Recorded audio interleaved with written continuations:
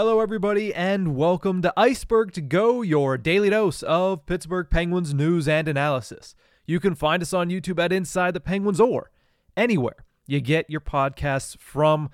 We hope at Inside the Penguins that you had a great holiday weekend if you're in the United States and celebrated Thanksgiving this weekend, and we hope that it was relaxing watching those 3 games in 4 days for the Pittsburgh Penguins.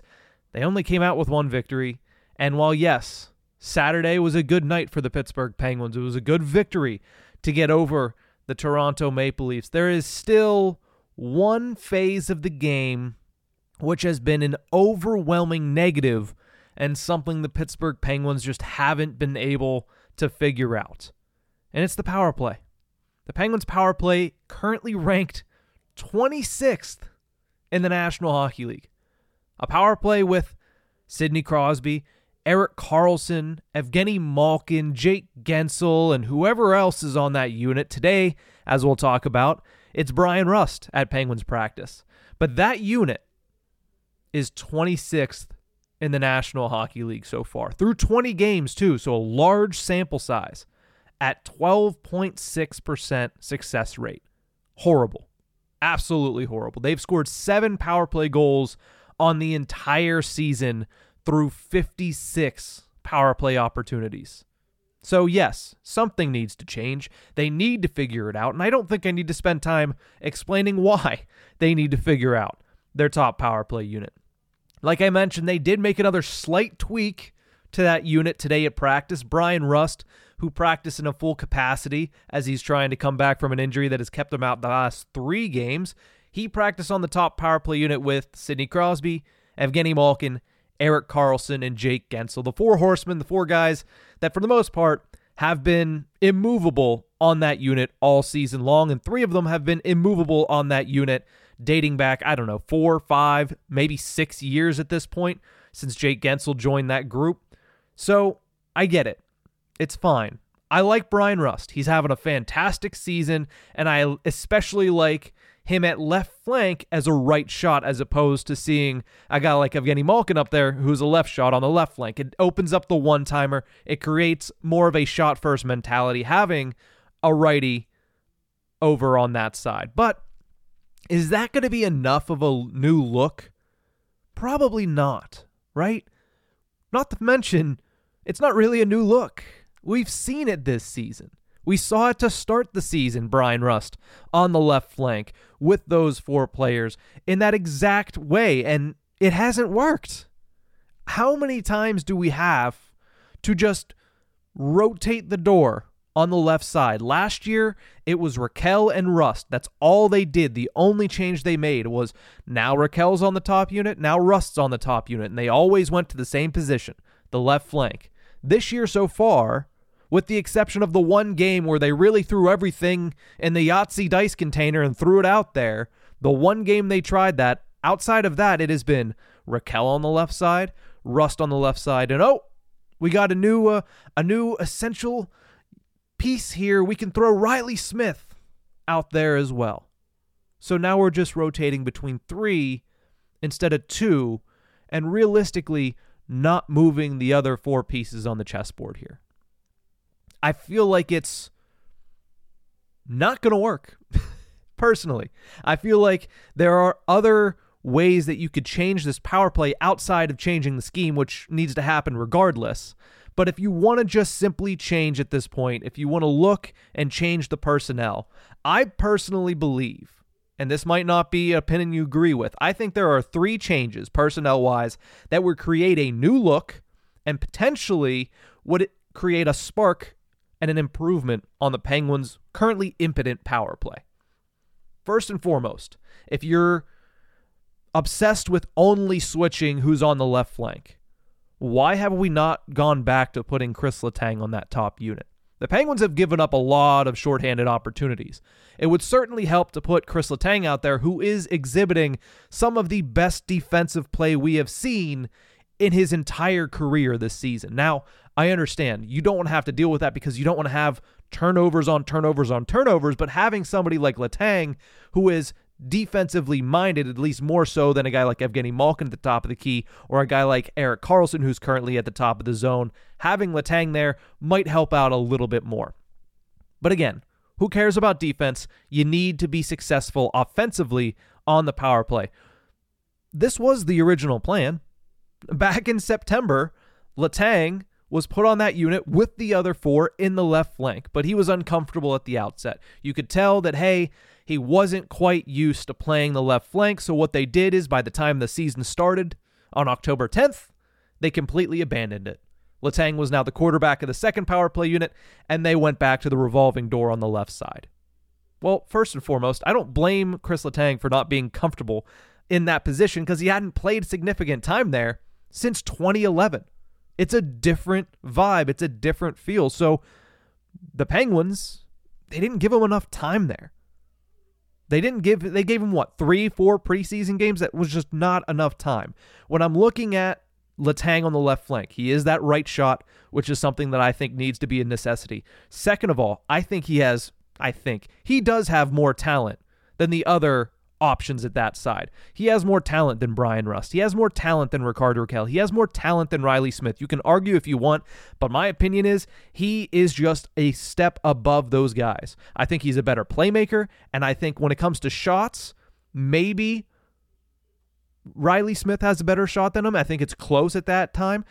Bryan Rust, yes, but at the same time, you're not forfeiting that much when it comes to the actual shot and the capability of him as a shooting option in that side. And I think the upside of him as a passer in that role is going to outweigh that regardless. So while I understand that it didn't look good in the preseason, why did you completely abandon it? In 20 games into the season, why wouldn't you try to go back to that again? Right? Because at this point, his chemistry with Erik Karlsson is much better than it was in camp. So that's going to make it a little bit more comfortable for him because not only was he trying to get used to a position that he hadn't played in 12, 13 seasons, he's trying to get used to somebody in Erik Karlsson that is a very different player in general, not just while also trying to get used to a new position. So I think putting Letang, if you're dead set on only changing personnel-wise who's on the left flank, why not try Letang? I think that over time, that would benefit the Pittsburgh Penguins. It might not work right away, but you look at what they've done through 20 games, it can't get much worse, can it? Right? They're 26 in the NHL. They're at 12% right now on success rate. It can't get very much worse. So if it's going to get a little bit worse before it gets better, that's fine, especially because you're trying all these other things that you've already done. Rust on the left flank. Rakell is injured, so I guess he's out of the picture. Riley Smith on the left flank. If you're just going to try these things, why not try the newest element, which is Chris Letang, who has not played a regular season game in that spot since Erik Karlsson joined the Pittsburgh Penguins. The second one, and now this one I understand is more 50-50 on whether or not it will work. We'll have to see what he looks like in that role, but put Noel Acciari in the net front. Penguins continue to be one of the worst net front teams in the league this year. I can count on one hand the amount of deflection goals the Pittsburgh Penguins have scored 20 games into the 2023-24 season. Not good. Not good in a league where goaltenders, if you don't get deflections on, if you don't get rebound opportunities, if you're not in the net front, it's going to become increasingly harder to beat them because they're much better at stopping that first shot. Almost every goaltender in this league now is going to be able to stop that first shot 9 times out of 10. You need somebody in the net front to take away his eyes, like Noel Acciari said on Saturday, what he was able to do on the Erik Karlsson goal. He said, the first time I had that opportunity, I was pushed out of the net front a little bit. I wanted to make sure that that wasn't going to happen again, and I wanted to make sure I took Joseph Woll's eyes. He did, and it led to the game-winning goal for the Pittsburgh Penguins. They need somebody like that on the power play. Jake Guentzel hasn't been horrible since going into the net front presence after Patrick Hornqvist left the Pittsburgh Penguins, but he's just not that guy.